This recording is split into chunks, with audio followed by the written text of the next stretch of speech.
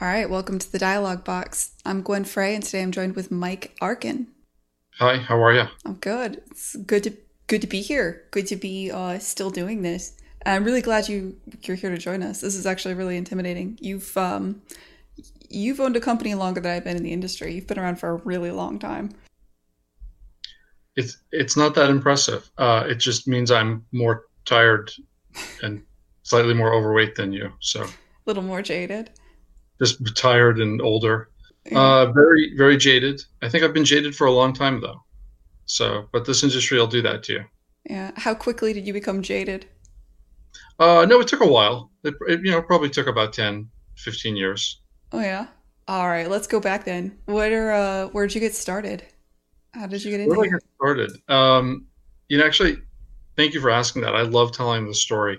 Um, in 1987, I was a college dropout, and I was just kind of like looking for a job, and I ended up at this kind of crappy, I'm not going to stay here long computer rental company. And I don't know, on my second week, I went to a claim to deliver a Mac, and I walked in, and the president of the company was a guy named Rob Holmes. And he was on the phone with a friend of his, so he asked me to wait.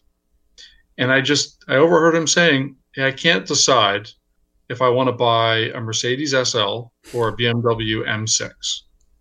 And in my head, I'm thinking, I want to work somewhere where people make decisions like that. And you So know, hold up, you joined the industry to get rich? uh, I was 18. Yeah, all What right. did I know? What did I know?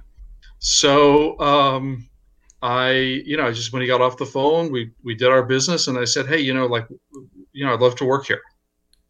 And this is not the kind of job interview technique that's easy to repeat. So this isn't necessarily advice. This is just a story. But then the other founder of the company, a guy named Greg Fishback, came in. He started talking about games he'd worked on at Activision, and I had played them all. So we just got into this conversation about games, and I just said, "Look, I want to work here." And he said, "Okay." Um, and it was kind of crazy. I mean, I was 18. I didn't know anything, and they stuck me in a cube with a Nintendo. Were Uh, there other games around back? Like, was this a career path you knew about when you got started, or were you like, I didn't know people could do this? well, I Like, mean, like when I was in high school, everybody played games. I had an Atari 800, and everyone in my homeroom class had an Atari 800, right? Like there was like the Commodore 64 homeroom, and there was like the Apple II homeroom, and ours was the Atari 800 homeroom. And so I played I played everything, and so I knew games existed. And but I didn't realistically think I was going to just walk into a game company and get a job. And like they would hand me a big box of games and say, "Play all of these games and tell us like what's good." And I would just sit there like thinking in my head, how is this like happening? What the hell? so wow. So you were delivering a Mac and you got a job in QA basically back in the day, Yeah, well, 1987. I mean, it was like a five-person company. Yeah. So I was QA, I was development, I was kind of everything. I mean, like um, the boss would send me to get his car washed, and it was like pick up dry cleaning. It was like whatever. Like I said, it was it was five. I was employee number seven. Yeah. So, um, and I worked there for about 5 years, and I worked on got to be like 50 games or something crazy. Wow. Okay. So you were there for 5 years. Whoa, hold up. You worked on 50 games in 5 years with seven people? Well, the company obviously grew. Like, when I started, the company was, I don't know, like less than a year old, and they had explosive growth. Money was like, falling from the sky. And so, by the time I left, Acclaim was probably like 300 people. Oh, wow. So They went from 5 to 300 people in 5 years. I mean, you can imagine back then, you, like a NES game would sell millions of units, and it was all there was a lot of profit. So the company was doing really, really well, and they were hiring like mad. And development grew. It was started like I said, just me, but it grew very rapidly. But a producer at Acclaim might have 10 games that they were responsible for at one time. So we had very competent developers that were doing the work, and mostly we were just kind of overseeing and facilitating assets and helping marketing out. So it wasn't like when I say 10 games, it wasn't like I was slaving away, Oh yeah. doing I mean, how 80 many? hours. How? I don't even know where to begin because it feels so different. Like how many people were on a team back then for an NES game? I mean, maybe like three. So it'd be like three people for like how long was a game in development? Yeah, I mean, so keep in mind, like the kind of work that Acclaim did was mostly like a movie or comic license, cartoons. So usually it was very rapid development. Yeah, I would say maybe a year. So you might have one or two engineers and then a couple of artists, maybe. Some of the teams might have been like five. And then a lot of the games that we did were brought over from Japan. So they would basically have sometimes it was a finished game.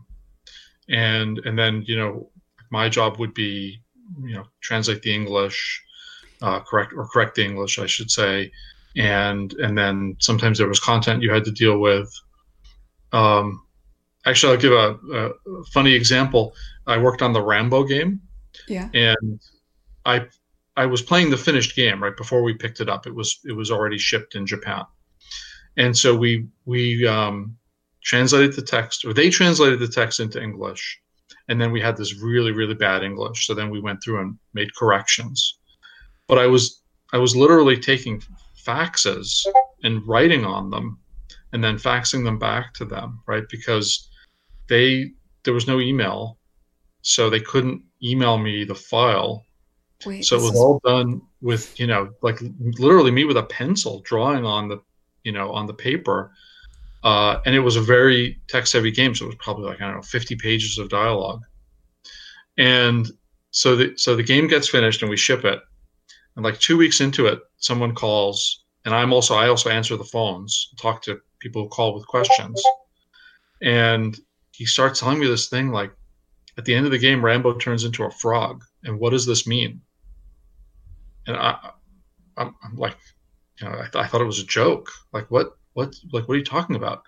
So we fax the developer and say, hey, at the end of the game, does Rambo turn into a frog? Like, that seems inappropriate. And they're like, oh, yes, yes, yes. And, that represents the badness of his soul. And, if he made the wrong choices in the game. And we're just like, yeah, can you please take that out quickly? Um, and so I think somewhere, if you Google, you can actually find a video of Rambo turning into a frog on YouTube. So yeah, so for a lot of development, back then it was Japanese in the beginning, and then slowly it switched over, and then a lot of the games were developed in the UK, or like Mortal Kombat was in Utah. wow. This is, I mean, you just blew my mind with the concept that there was no email and you were making games. Yeah, not only was there no email, but we didn't have, FTP or any way to send a file. So Shit. when we'd send a fax to the developer and say, make these changes, and we'd have to wait for them to FedEx a physical ROM to us, and then we'd put in a board and plug it into to the Nintendo to play it. And then if there was something wrong, we'd have to wait. It was like a 5-day turnaround to get a new build. Wow. I don't even know what to say. That's insane. Like I think I had to send a physical copy to Australia for ratings back like 5 years ago, and I debated just not doing it. I'm like, look, you are so far behind the times. If I have to mail you something in the mail, like who gets mail anymore? I can't imagine. It's actually hard for me to even imagine. You Yeah. In fact, I haven't done an ESRB rating in a long time because I haven't done like a physical product in years. But when we would do ESRB rating, you had to make a videotape. Mhm. Oh no, actually, you know what I'm thinking about? Even before that, for Nintendo, when you would submit a game, there were so many content issues. Like, and honestly, I worked on a bunch of games that had a bunch of content issues, like the arcade game Narc, which was all basically every imaginable drug and vice in one game. And so Nintendo had this policy: you had to make a videotape of the entire game and send it in with your submission. And then the rule was you couldn't edit the tape because they wanted to make sure you were showing the whole game and you didn't cut out the juicy parts. And so yeah, we had to make a physical videotape and then mail it to them. Did you have to like do it in one shot? I mean, I guess games back then you could play through in one day. It Yeah, you wasn't had to do quite. it in one shot. So for every game, we knew was the which was the tester. Sorry, we had a little pause there. For every game, you had to know which was the tester that was really good at that game, and then that guy would like be on on the hot seat to make that tape. And sometimes, like halfway through the tape, he would die or game over, and then you'd have to start over and do the whole thing again. Wow. That's insane. That's like I don't even know where to begin. So you spent 5 years there, and that still takes you to long before I was in the industry. Uh, Yeah, I think I left in like '92 or something like that. 92. Okay, what happened next? What happened was, I was kind of a kind of spoiled kid, and didn't really, have a lot of great kind of business skills, and so they told me to, take off, and I just had been talking to a friend of mine who had a friend at Sony, and I had met them, and we'd kind of gotten along, and then I called up and said, hey, I'm looking for a job, and they said, oh, come out to LA, come work at Sony. Wait, so where were So, you before LA? Like well, claim was New York. New York. Okay. Wow. Yeah, I lived in Oyster Bay, Long Island, home of Nice. the Oyster Fest. So how old were you when you crossed the country to go from New York to LA? I guess I was like 23. Yeah. I mean, that seems so normal because like I'm a millennial and we do that all the time, but that was way rarer back then, just picking up and like crossing the country. I mean, and I think the cool thing about it was if you're going to move across the country, the right way to do it is to have a giant multinational corporation hire you and move you. Just physically, yeah. So I'll they bet. they showed up at my house with a truck. They packed my house, loaded everything up, and then somebody got into my RX-7 and drove it up the ramp into the truck behind my couch, and my stuff magically appeared in LA 2 weeks later. And then you were Uh, working at Sony. So you went from working for a company that was kind of working for Nintendo, it sounds like, and now you're working on, at this point, it sounds like that would be the PS1 or the PS2. that was before the launch of the PS1. What? So I was actually really excited that I was going to work for this new, first party to work on PlayStation 1. And then the funny thing is I got there and they assigned me a bunch of Sega CD games. And, before the launch of PlayStation, Sony ImageSoft, which was the game team, was doing cross-platform, Sega and Nintendo games. And they kept doing that because that was like what they knew how to do. And so I got these like, crappy movie license Sega CD games. And I was like, hey, what about that PlayStation thing? And they were like, yeah, later. Um, yeah, actually, ironically, never worked on a PlayStation 1 game when I was at Sony. Huh. Okay. So So, you were mostly managing like you were kind of like a product lead. What would you say you did at Sony? we call it external producer, right? External So producer. I was a producer, and I had like 4 games that I worked on with different teams. Actually, interestingly enough, the 2 of the games I worked on were with Psygnosis, which had been brought into the Sony family, and they were pretty well respected, kind of hot team at the time. They had made a bunch of like really innovative games, and they were in Liverpool, which I had heard of. Like of course everyone knows Liverpool is the birthplace of the Beatles, and so I went out there for the first time. I thought it was going to be this like beautiful, exciting place, and it's not that beautiful. I hope there's no one watching this from Liverpool. It's decidedly okay. Okay, yeah, it was. I mean, it was great, and they had great food and all that. But yeah, I mean, it was just I don't know. I had this weird idea in my head that like the Beatles were going to be hanging out on the corner playing music or something. Uh, Um, Apparently they were disbanded by that time.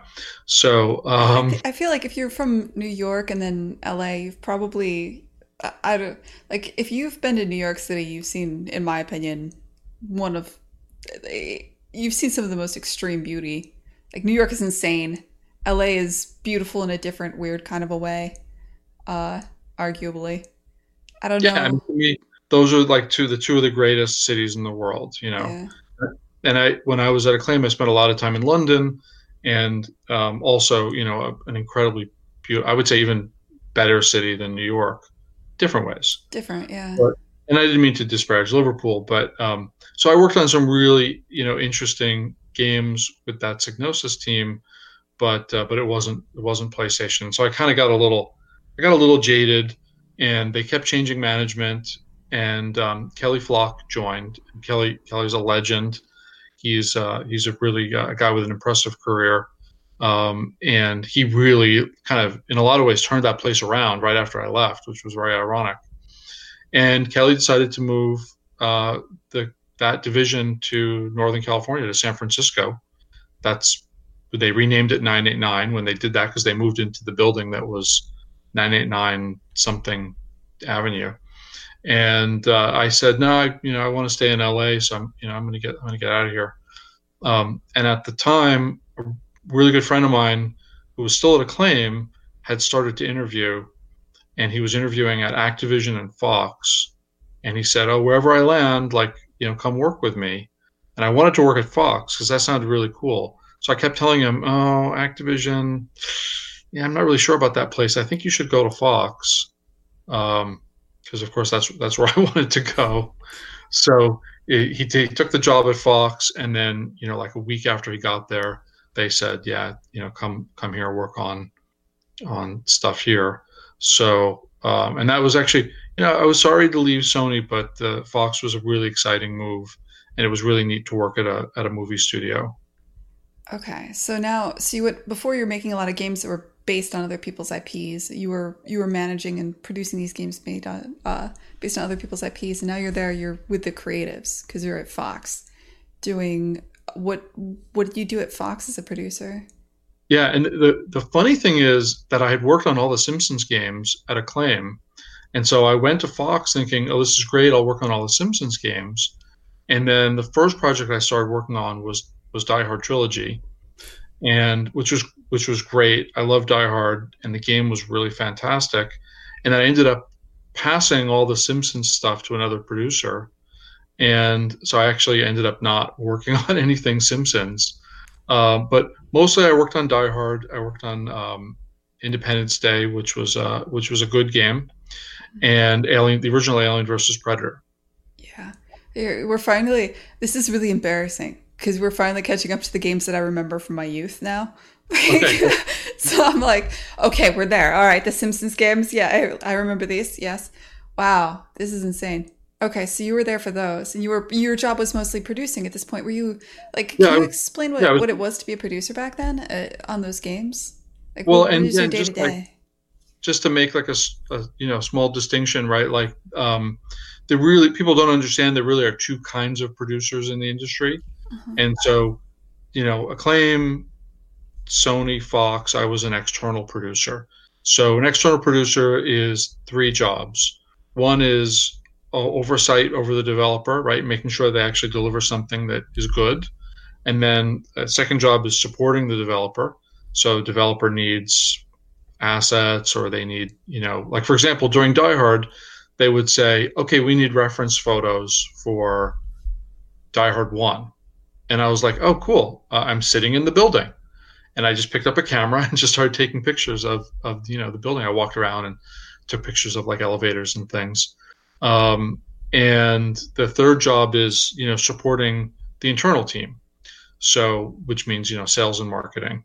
Hmm. So, take screenshots, helping get the manual developed. Back then we had manuals. Yeah. Uh, Were you in charge, like producers today, when I think of an external producer, a lot of it's managing QA.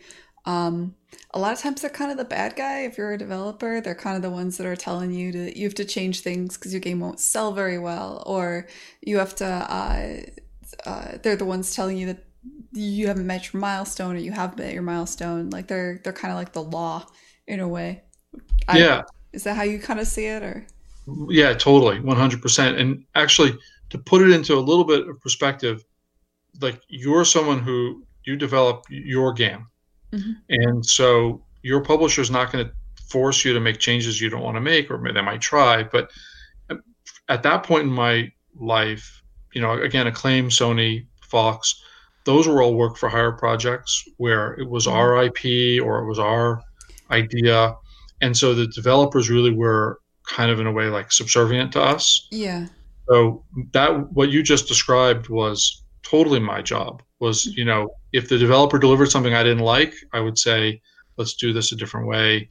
And Well, you're paying for it. Like that's the you're difference. paying If for you it, want right? to, yeah, like the risk of it's great that I don't have to sorry, deal with somebody telling me what to do, but I pay for that in that I have to pay for it, right? And if you're the way I think of it is if you're a publisher and you're completely paying for a project for a developer to do, they of course they work for you. That's like the point, right? It kind of makes sense. It's work for hire.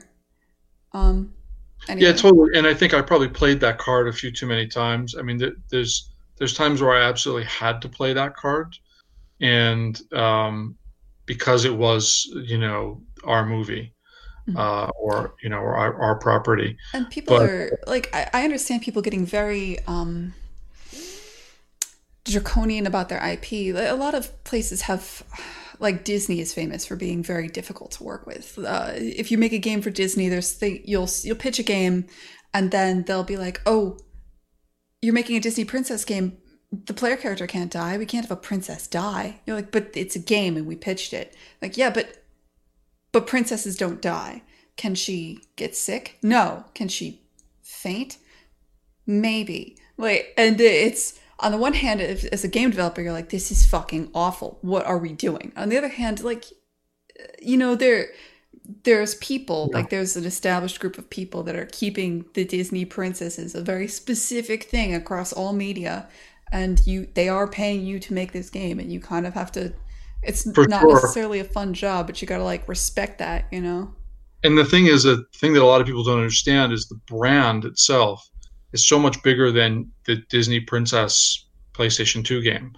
And so, one princess is worth billions of dollars to Disney, and they would rather not do the game than have anything that could damage the brand.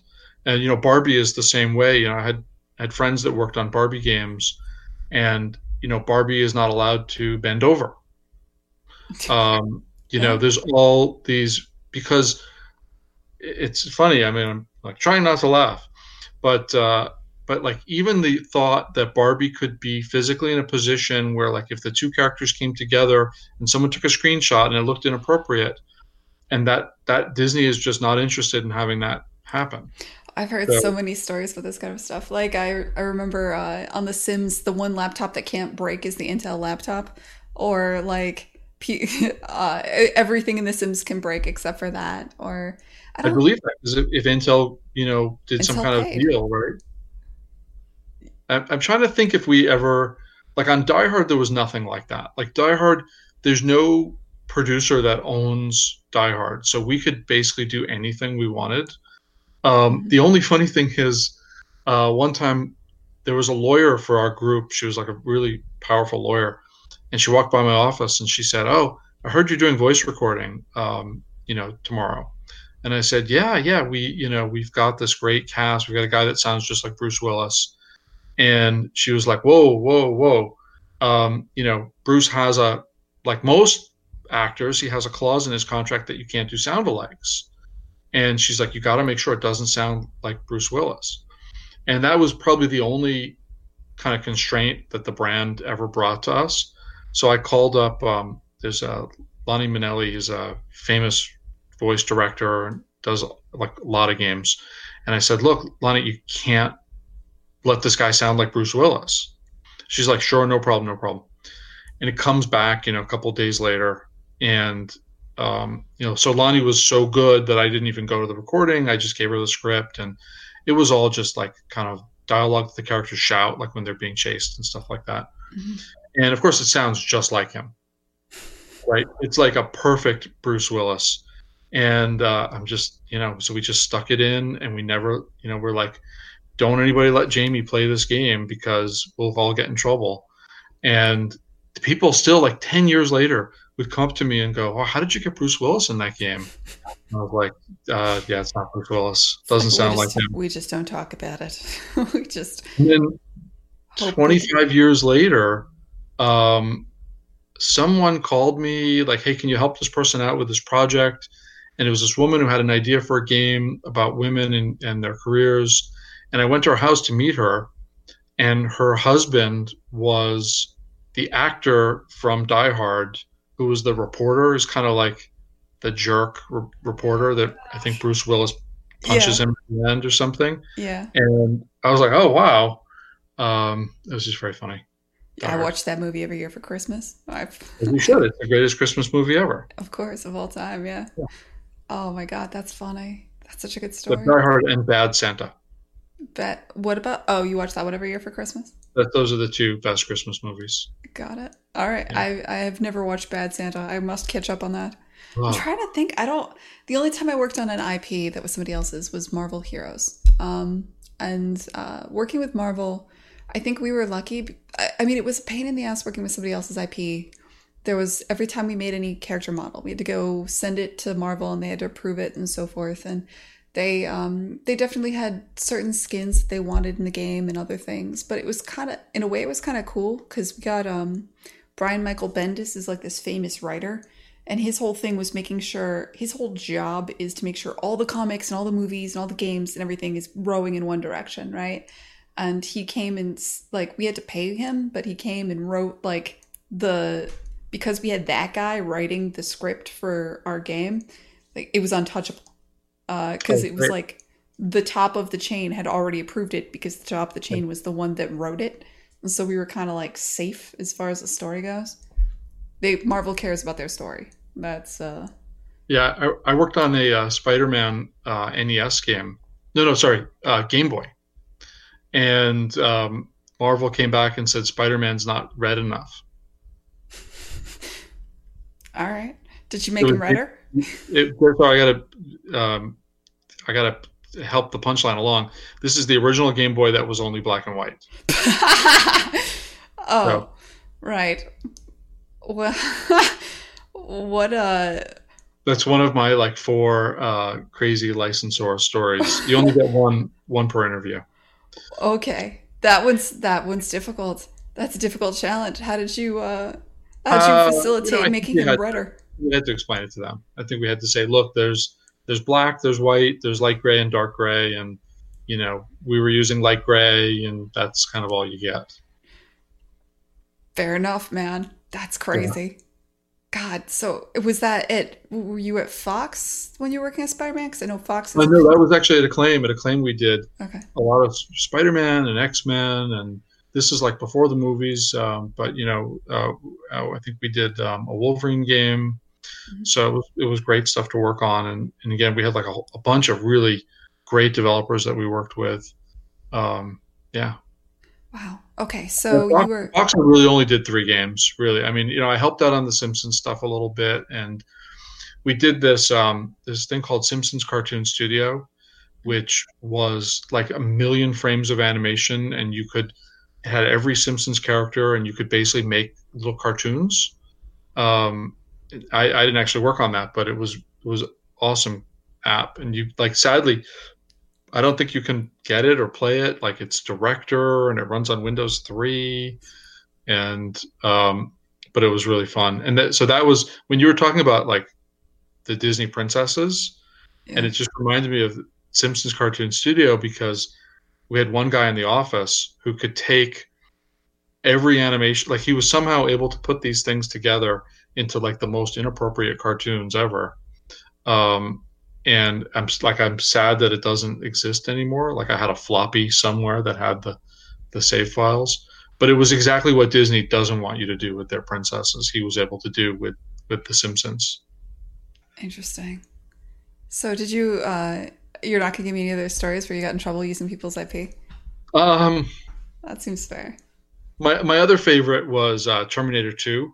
Yeah. There's a very classic shot of Linda Hamilton where she's got her hair in a ponytail, she's wearing a wife beater, and she's got the M16 in her hand, and it's a classic picture. You could Google and find that picture really easily, and we used that picture for one of the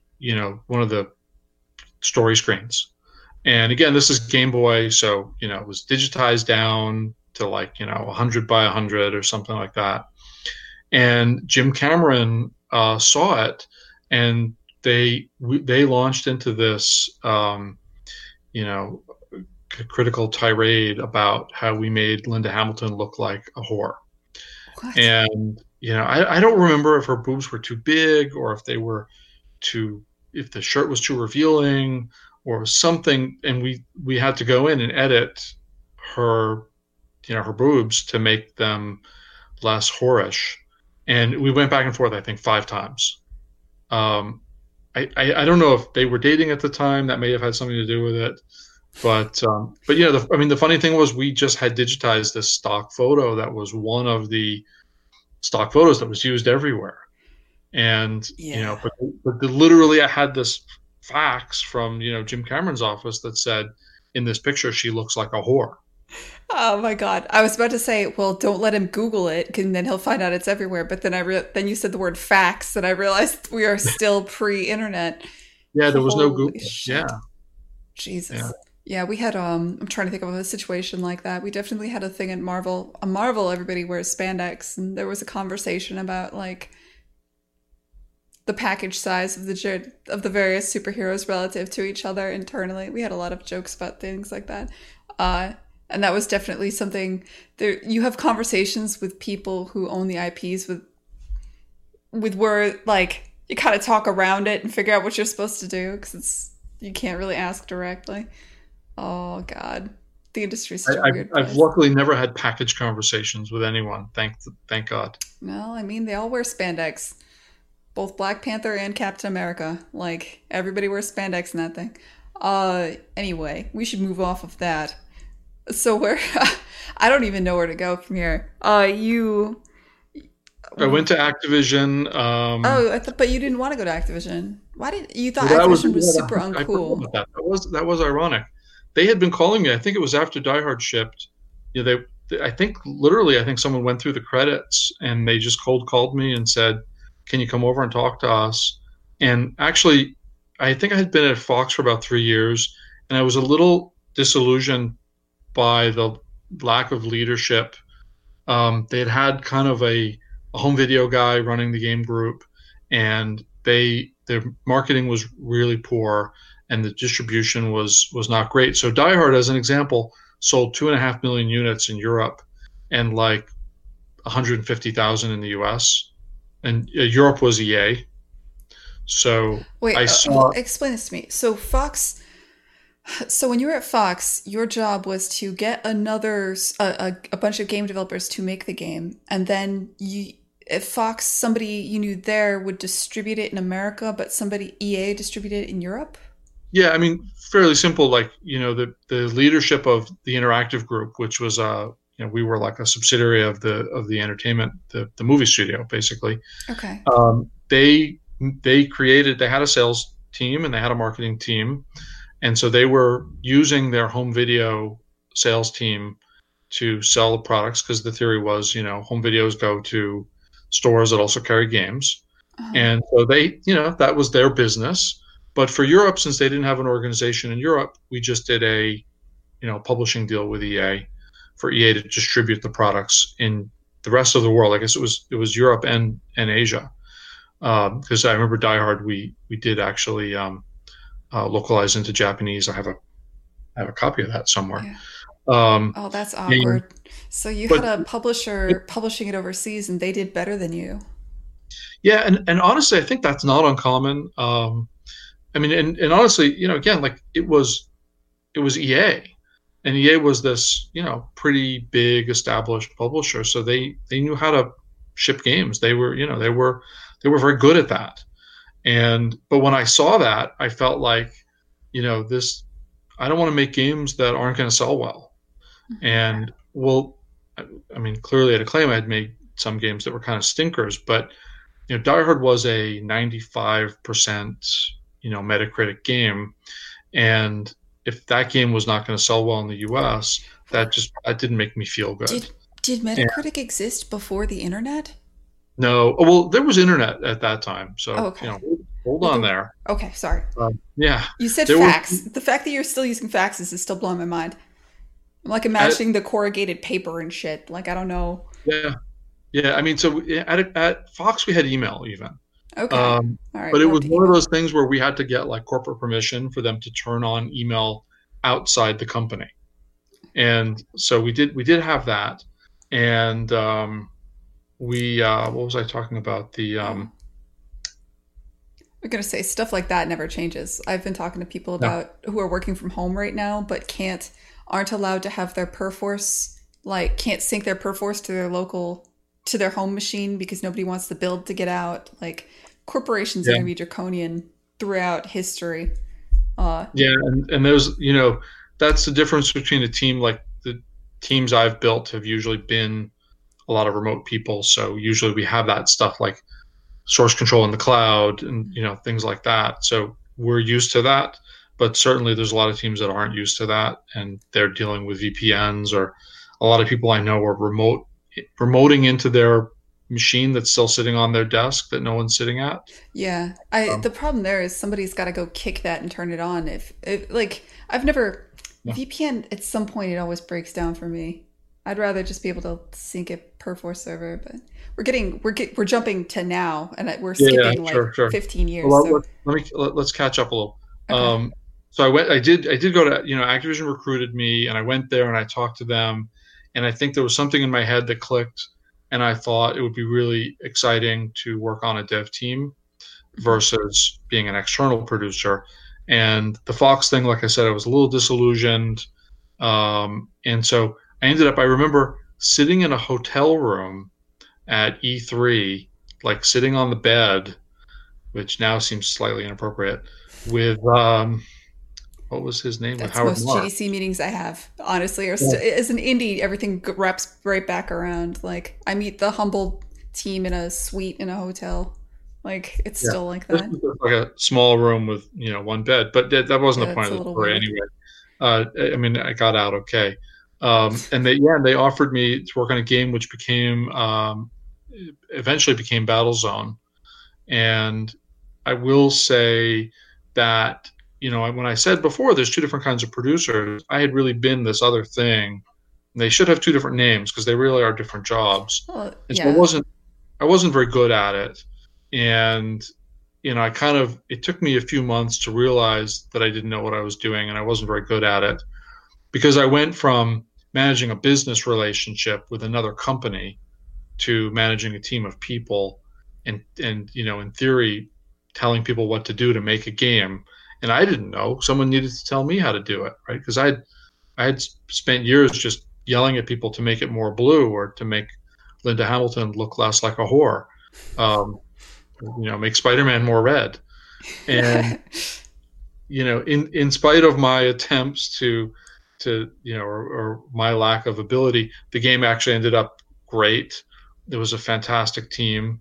It's probably one of the best games I've ever worked on, and it had I think also like 95 Metacritic. Oh, you said, did Metacritic exist? That's where we got lost. Yeah. When I say Metacritic, like there was no Metacritic back then, but we There kept was track of the some reviews, sort and of the reviews thing. were all in the So 90s. before you went to work on a dev team, did you have any experience managing people at all? Um, No, okay. no, I mean, other than a couple of APs or QA people. Well, yeah, Uh, that's still managing. Like, did they report to you and you told them what to do? yeah, but I certainly wouldn't claim to have any management skills. I You see. know, I think I was someone that probably needed to take a management class, because it really was not something that I'd ever. I mean, again, like I was an 18-year-old kid that just kind of got thrown into the pool, and somehow I didn't drown, and I just kind of kept swimming. Yeah. And Well, I you think were. that's the story of my career. And I say to people out there that are watching this, I think there's probably 3 people watching this, but uh, like I don't let the fact that you don't know how to do something stop you from doing it, because at the end you'll probably know what you're doing. Maybe not Yeah. at the beginning, but it's Besides, like, you'll end up only doing things that have been done before if all you do is wait for somebody to tell you how to do a thing. yeah, exactly. That's not how you got where you are, clearly. Yeah, So, okay. So then now you're at Activision. How long were you at Activision? I think that game, that was about a year and a half. Okay. And Was when I that the got entire? there, Were you there from the entire dev cycle? Was a year and a half? yeah, so when I got there, they had a prototype running, Okay. and they called that development at Activision. And then at some point, when you felt like you had the game, you had locked into what the game was, then you'd go into production. And production was probably about 10 months. And so production was when we built the actual content of the game. Wow. And I uh, strongly believe with this philosophy. Actually, that seems right to me. yeah, it's a great way to do it. And of course, because it was an internal team, it wasn't like they were rushing to finish the game, because they were going to run out of money or anything like that. Mhm. Um, so I was there, and what was interesting was when I got there were 11 dev teams, and so there was like the I-76 team, there was an RTS team doing Dark Reign, there was a Civilization team, there were a bunch of smaller teams, there was some Zork team, and when I left, that was when Activision decided they wanted to downsize, and they wanted a lot of the dev teams to go external, and so like the Battlezone team became Pandemic, and the Dark Reign team and the Heavy Gear team became Savage, and so they were actually encouraging those teams to spin out, and continue to work for Activision as independents. And at the same time, I started talking to Crave, who were licensing Battlezone for N64. So now we're in the N64 era, and that was more of an external producer job. And I was kind of like, I don't really know, this internal development. I'm not really very good at it, so I'm going to go back to what I know how to do. And so I went to Crave, and I was probably at Crave for 3 or 4 years, as an executive producer, where I managed most. At some point towards the end, they split. They had 2 executive producers, but I managed most of the development at Crave. So a lot of Dreamcast games, a lot of PlayStation 1, PlayStation 2. Trying to think what the other Game Boy. Um, was there another? Wait, Sony, Nintendo. Oh, and the original Xbox. Yeah. We did a couple. Wow. Cool. Wow. So again, it was a lot like Acclaim, like a lot of games were like pushing through stuff with multiple SKUs, and Uh, uh, lots and lots of volume, a lot of stuff from Japan, yeah. uh, and a lot of licensed stuff. And this is back to you're mostly managing logistics, working with developers and IP holders, making sure Yeah. everything gets QA'd, passing cert. What was cert like back then? Um, yeah, let's see. So Sony was the hardest, I think. And Nintendo, like, there was no TCR book. There would just be like a couple of memos, and then they would make stuff up. Right? So you'd get rejected, and they would say, "Well, you got rejected for this thing. We haven't released it yet, but it breaks on your game. So can you fix these things?" Mm. And it was like random and unexpected. Sony, at least, they would say, "Oh, you violated TCR 54.7. If the player removed all 4 controllers at the same time while sticking their tongue out, one white pixel appeared on the top left of the screen." Yeah. And Yeah. so, Sony remains. I mean, they're not that bad. The big irritation with me for Sony is you have to have a static IP, which is very difficult if you're an independent developer. Like I yeah, basically had to get like a what do you call it? Like I forget what it's called, like a virtual host to like. Yeah, yeah. It's Well, a pain in the what some ass. people do is you get a free Amazon, like an AWS server, and point everything through that. Yeah, There's tricks. it's tricks. Yeah, it's weird the hoops you have to jump through for Sony Even still. even back then, like again, like PlayStation One, everything was you had to burn discs and mail them to Sony. But I think even for the development forums, you did have to have a static IP back then. So they've had that for a long time. Wait, so every time you went into CERT, like how long did it take to go through CERT back then? Like if you failed CERT, you'd have to mail them another physical disc. Yeah, I think it was like you'd wait in a queue, and then the actual cert itself would be like 3 days or something like that. Oh wow. Yeah, the submission package, you'd build the submission package for, take like 3 days to build the package because you had, the manual and you had the videotapes of the game. And so someone would build those ahead of time. And then you had to burn 8 discs. Okay, when you said build the package, I meant like, wow, the compile times were that long back then. But you Yeah. mean no, somebody had to play the game and Yeah. record the I mean, entire there was a big FedEx box that you'd start the filling with physical stuff. package. There All was a right. checklist. We'd go through the checklist, and the you had to burn 8 discs. It took 2 hours each to burn the discs. They were CDs.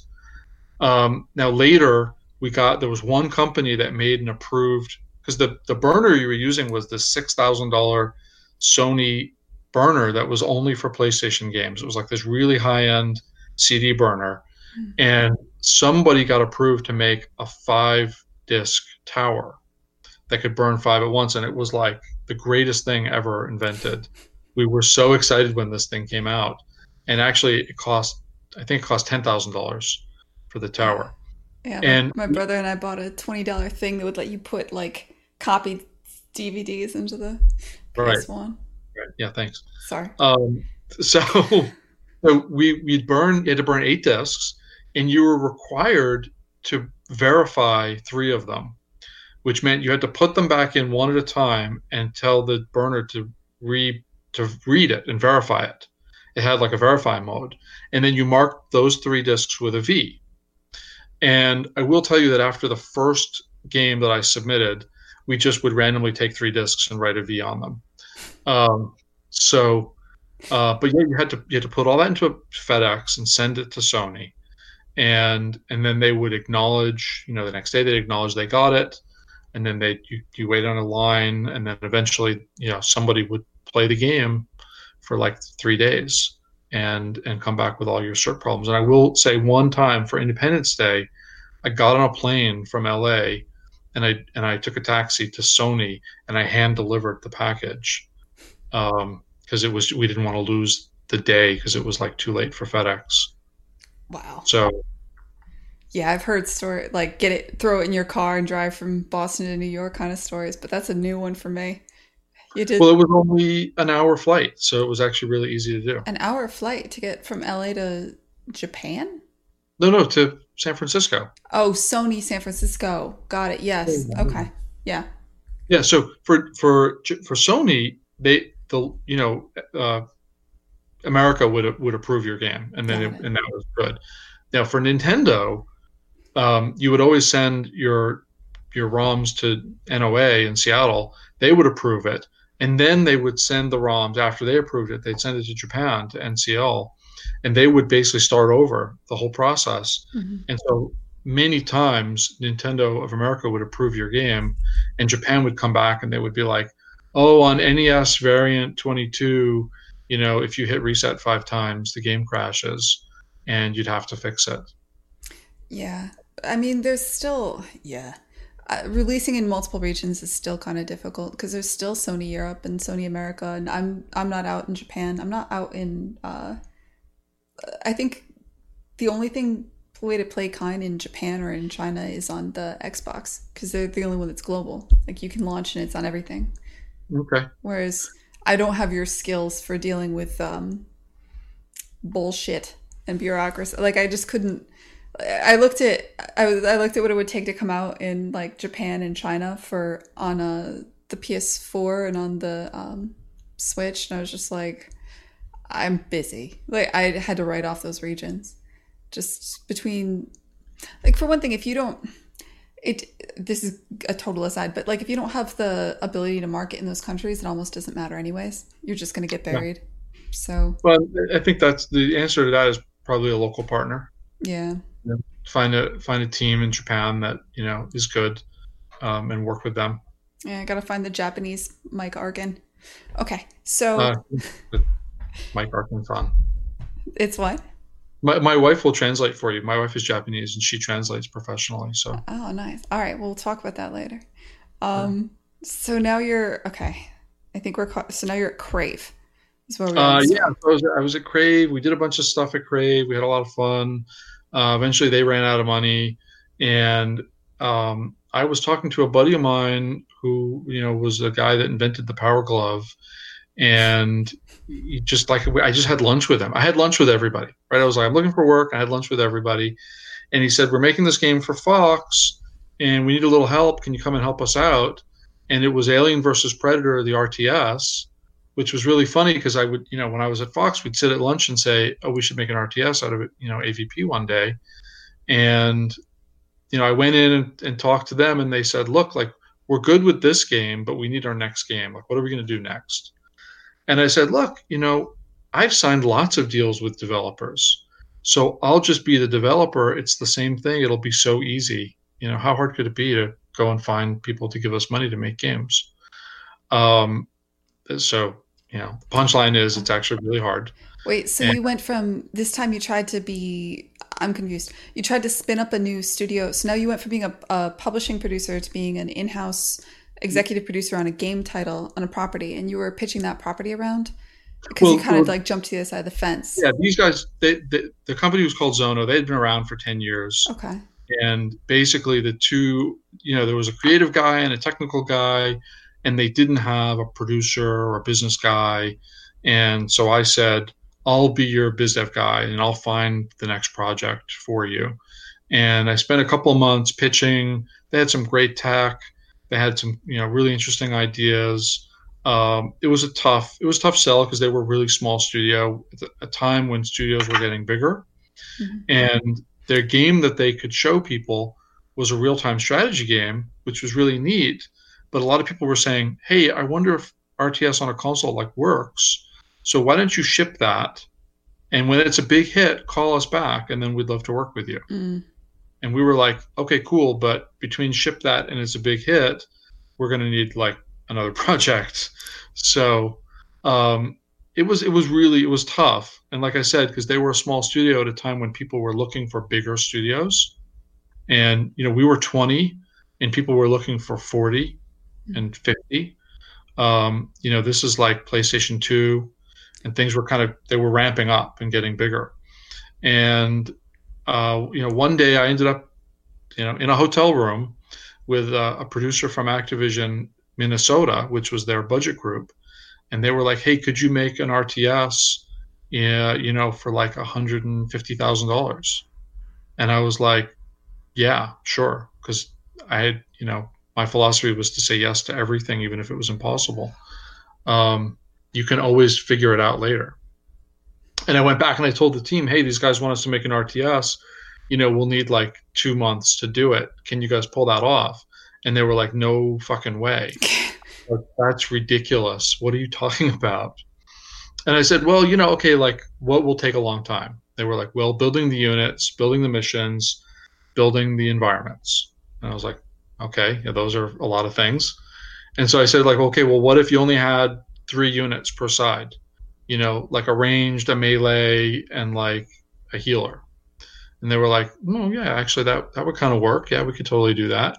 And I was like, "Okay, what if there was only one environment for the whole game and you just built different missions on that environment?" And they were like, "That really sounds stupid, but okay, sure." And we made that game in 2 months.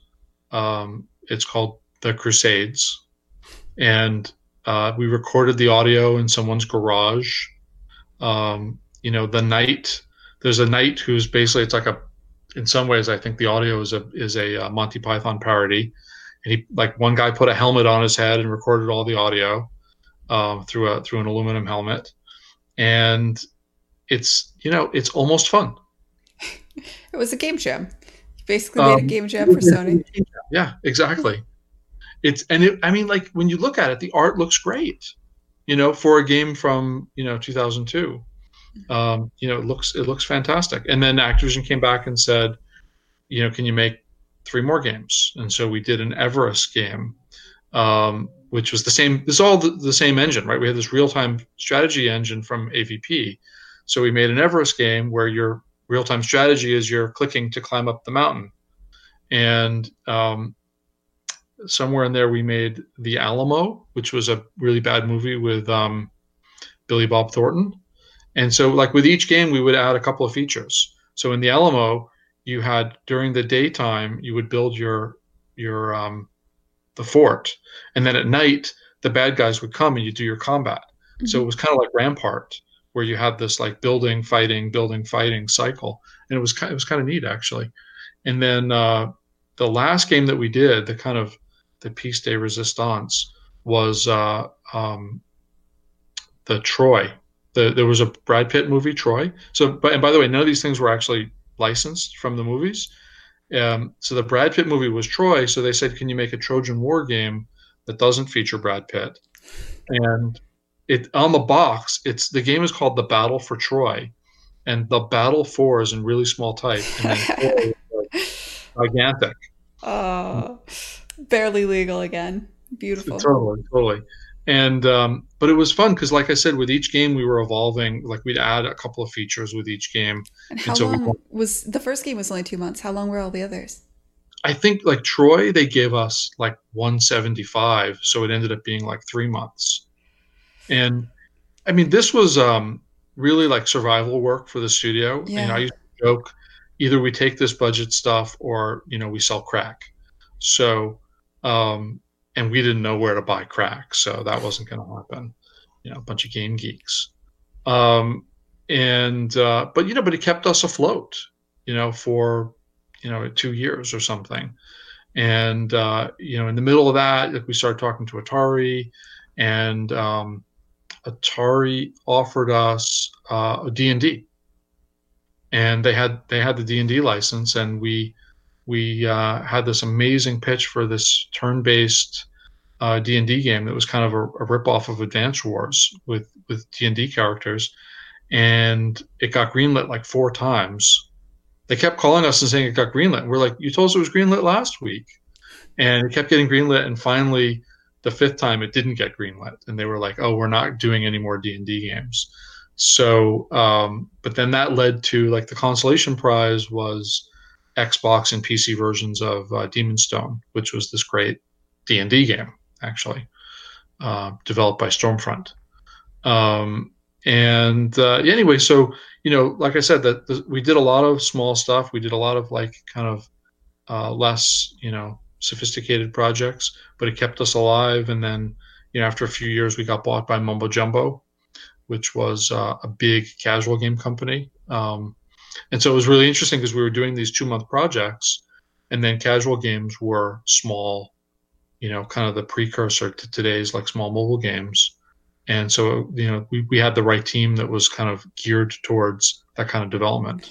Yeah, because now let's see, are we in the late 90s at this point? Or we're in, the Mumbo Jumbo acquisition was 2006. Oh, wow. Oh, you were there a while. Yeah, so I think it was like 6 years total. Got it. And the funny thing is, I came on as a consultant, and about 2 years into it, I ended up owning the whole company. The other two founders, when we were in like tough financial times, they were like, "I don't want to take the financial risk," and they left. Mm-hmm. And I was single and didn't own anything, so I was like happy to borrow from the bank to make payroll. Because I didn't care. Like I was like, what are they? There's nothing. I have no assets. Yeah. So whatever, because I was still young, and so by the end, like I owned the whole company, and so you actually owned a company and then sold it to another company. Yeah. Fuck. Yeah, people do that. Yeah, I know logically people do that, but that's awesome. Cool. So we became Mumbo Jumbo LA, and we basically made console versions of Mumbo Jumbo casual games for about 2 years, and we did some great games. We did PlayStation versions of Luxor and Seven Wonders, and I think we even did. We had a board of Bejeweled, and then when it like the day it was finished, they decided not to make the deal with PopCap, and so ended up not never shipping, which was really sad. It's Um, always the worst. we had like three of those actually. It was crazy. It's so demotivating. The worst thing is like then you go to start the next project and you can't like get passionate about it because you're like, oh, is this one going to happen or is this just going to be shipped to? Something worse than working on something when you're not sure if it's ever going to see the light of day. It's just Yeah, we had one game where one executive used to keep coming and telling us, "You have to get this done for Christmas. This is the game that's gonna save the company," and then they canceled it after we did three-quarters of the project and killed but you ourselves. were you were on the other side of that originally. You were the one that was canceling projects to keep the company afloat. So you actually kind of understood it. Well, I always said that when I went to Zono and for the first time I had to send invoices for milestones, and I had to sit and wait for the money to come and watch my bank account dwindle. And I finally understood everything I should have understood when I was a publishing producer. Yeah. And I will say that I called every single developer that I'd ever worked with and apologized. And I called up teams that I had worked with years ago, and I just said, hey, I now understand why you were so desperate to get your milestones approved, and I feel awful. I think every publishing producer should have to run a small development team for a couple of years to see what it's like to have to manage your cash flow. People don't realize that as a small developer doing work for hire, every milestone that comes in is making last month's payroll. Yeah. And if you don't, you have this fear that you're going to have to look your employees in the eye and tell them that you can't pay them that month and you can never let anyone know how close you get to that line because you get to that line every now and then and you borrow money. It's scary business. And I would have guys come to me all the time and say, can you tell us what's happening? Tell us what happened to that deal you were talking about, or what about this? They wanted full transparency, and I wanted to be a transparent, CEO. But on the other hand, there's just it's my job to worry about that. I don't want the whole team worried about if we're not going to close a deal or if we're not going to get paid a milestone. And I'd rather have people just worry about what they need to worry about. It's really hard. Yeah. I mean, now you've owned Big Boat Interactive for 10 years. We haven't even gotten to that yet. Is that the next step in this journey here? Yeah. I mean, so there was when Mumbo Jumbo folded, a bunch of the Mumbo Jumbo people went, and I basically talked to some buddies of mine that needed a game team. And so we just moved over to another office and became their team. And that game never shipped. It was a driving game using Unity 1.0 because their investors wanted a web game. So I'll kind of skip over that, but it was a lot of the same team. And when that ended, they ran out of money when the financial crisis hit. So when that ended, three of us were like, hey, let's go start another thing. Because it all ended one day. Like one day it was all gone, and we were like, what should we do? And we were starting this other thing, and that was Big Boat, right? So, there was never an office. It was always just, in my living room. And we spent a lot of time looking for work for hire, and we'd done some mobile. We had done like some of the first iPhone games. So you found a Big Boat. Would that be 2009, right after the financial crisis? I think so, like 2008, yeah, sometime around then. That was and that was when mobile. So this is where I'm in the industry now, and mobile is exploding, and it's all about Facebook games, mobile. Yeah, Facebook was, so we were trying to do Facebook games. And the irony is when we started Big Boat, I had a friend of mine who was my best friend's boyfriend, and he lived in my building, and they had gotten divorced. But I went to him and said, hey, we're going to leave and start this game company. Do you want to get involved? Right? We were pitching him a game that we knew he wanted to make. And he said, I don't want to make that game. I want to start a company with you guys. So we spent 6 months negotiating to start this new company. And our focus was going to be Facebook and mobile social games before like social games existed. At that time, there was just Mafia Wars, and Mm. this was before Cityville and Farmville and all that stuff. And it was just we had three pitches for games we were going to make, and we would have ended up being like the next Scopely, or not the next, like 10 years before Scopely. And at the last minute, he pulled out. He was like, "Oh, I don't want to invest my money. Like I changed my mind." And then we all went and got jobs, right? And it was like, okay, never mind. Um, Finding the people you collaborate with is so hard. Like, it's finding the employees that you want to hire, getting creative, impressive people to work with you in general is always like the hardest part of anything.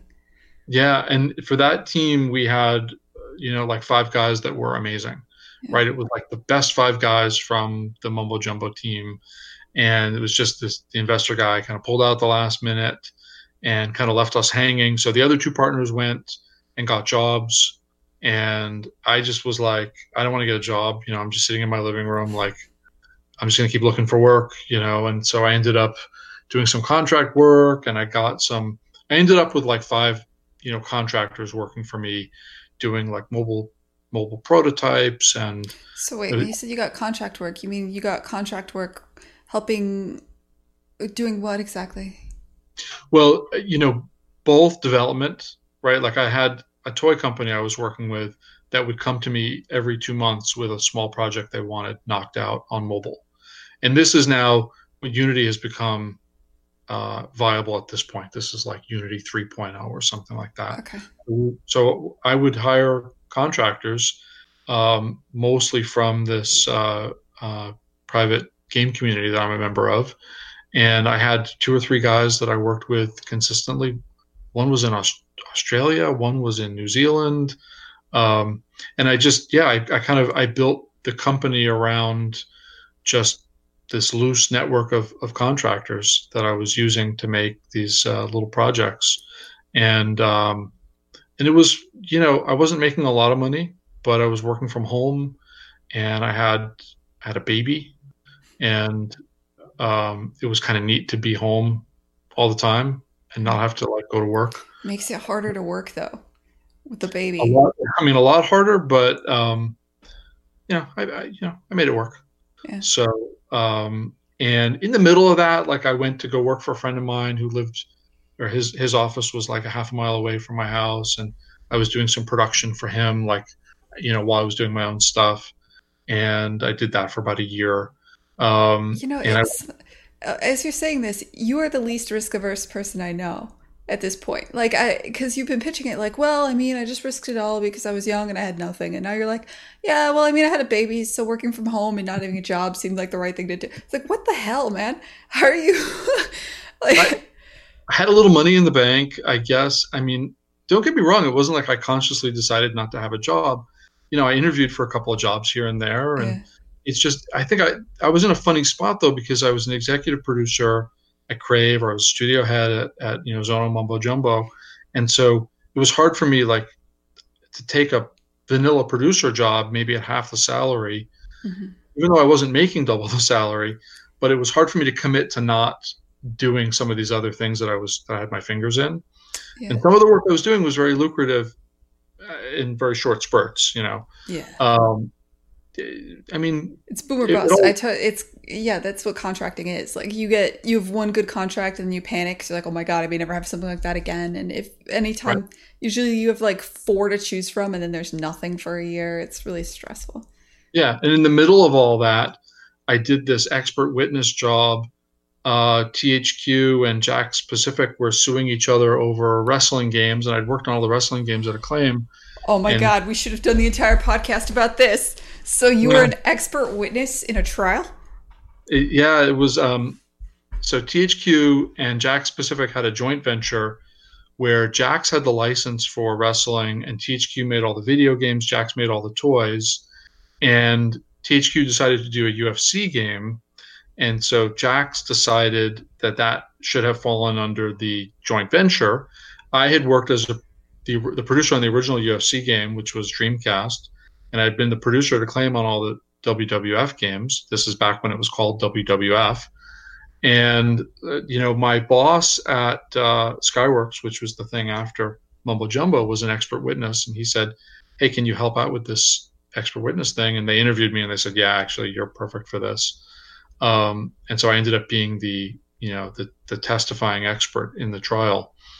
But the only reason why I brought that story up was that they pay you an extraordinary amount of money for expert witness work, Mm-hmm. and it's like It's a bribe. $500 an hour basically, and they pay for the research, and so I spent months doing research for that. Like I was preparing videos of the two games side by side and stuff like that. It was a lot of fun, and I worked with some amazing lawyers who taught me a lot about testifying, and they taught me how to prepare, which was kind of neat. You, And you are a fascinating person. Like, this was really fun. I got to get really involved with bureaucracy. There was this terrible controversy, and they were paying me well. I was like, well, all right, I'm gonna. I wouldn't. Yeah, I mean, I wouldn't put it like that. I mean, you've got an interesting spin. The way I looked at it was, I'm an argumentative person, Yeah. and they were paying me to go into court and argue with people whose job it is to argue professionally. And it's like I thought about every like lawyer show I'd ever seen on TV. That's how I learned things. And so the way a trial works is that you get interviewed by your lawyer, right? And it's all pre-prepared. Like I had a list of all the questions and all the answers. Uh-huh. So he would ask me, I knew exactly what he was going to ask me. So Mm. that part is easy. And then the other side Cross-examination. cross-examines. And the point of cross-examination is that they are trying to make you into a non-credible witness. So they are trying to pick apart the things that you said. Oh, you said this, but isn't it true that?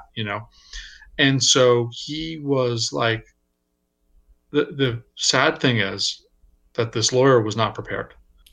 And so everything he said was wrong. And so like they would put up a screen with a bunch of the UFC games I worked on. And I don't know what their point was, but it was like every UFC game that I didn't work on. And so they were like, "Are these the UFC games you worked on?" And I'm like, "No." And so the training is you're only supposed to say yes or no, right? You don't elaborate. If you say no and they want to know why, they have to ask you, right? So you're trying to give them no information. So for 10 minutes this goes back and forth where he's like, "Well, didn't you work on the UFC games?" And I'm like, "Yes." "Well, did you work on these games?" "No." And then they're like, "Okay, can you explain why well, actually I worked on the Dreamcast game, which isn't on this list." And so this goes on for like an hour. And basically, for me, it's like a game. I'm trying to give this guy no information. That's the job. And that's what a witness does. And so everything, I mean, the guy would throw up sales numbers and go, "Is this a Trist, sales data report?" And I'm like, "I don't know. Like, I don't know what this is. You just put a, paper up on the screen. I don't know what it is." And anyway, it just goes on and on. And normally there's a third phase where your side asks you questions again to clarify whatever it is that the other side thinks they found out about you. And they were like getting ready to do it, and then the guy said, "No, you can just leave." He's like, "Actually, because you literally gave them nothing, there's nothing for us to recross." So it was really fun. All right, you won. You won it I won. trial law. That's amazing. Yeah, well, we didn't win the case. Oh, you didn't. Yeah, that was the thing. The lawyer, it was one of the biggest law firms in America, and the lawyer told me he'd never lost a case. So I was so excited. And at the end, what had happened was THQ had released another MMA game about 5 years before. And there's some legal concept, and I'm not a lawyer, but it was kind of like, why didn't you complain then? Why did you wait until now to complain about this game when you should have exerted that right 5 years ago? And that was the lawyer's decision, the judge's decision. But it was great. In the middle of it, the judge asked me a question. This judge is allowed to do that. It's his courtroom. And the other side objected. And I guess you're not really supposed to do that. Objected the judge? Yeah. And the judge was like, but you can't do that. Like, what are you doing? And of course, and then all the lawyers get into this whole thing where they pretend they're all outraged at each other. And I was just sitting there, like, trying not to laugh because Oh it's just God. a whole situation. Where do And you go from here? Now I want, like, what if we can get you to testify in front of Congress? Like, that's the only next no, level. We gotta. I'm not that smart. And I've done some other expert witness work, and it's super fascinating. There was there's this game called Heroes Charge. It's all very public, right? That there was this massive three-way lawsuit that Heroes Charge was a clone of a Chinese game, which was called Dota Legends, which was a clone of all the characters from Dota. Mhm. And so Blizzard was suing them both, and the Chinese company was suing the American company because they ripped off the Chinese game. And so I was involved in that case also, which again, I'm not sure which side. I think everybody lost in that one because it was just this crazy round robin thing. Um, but yeah, like I said, it's super fun work, and I guess there's a part of me that like enjoyed taking all of my experience and like using it for something. Yeah. No, that's cool.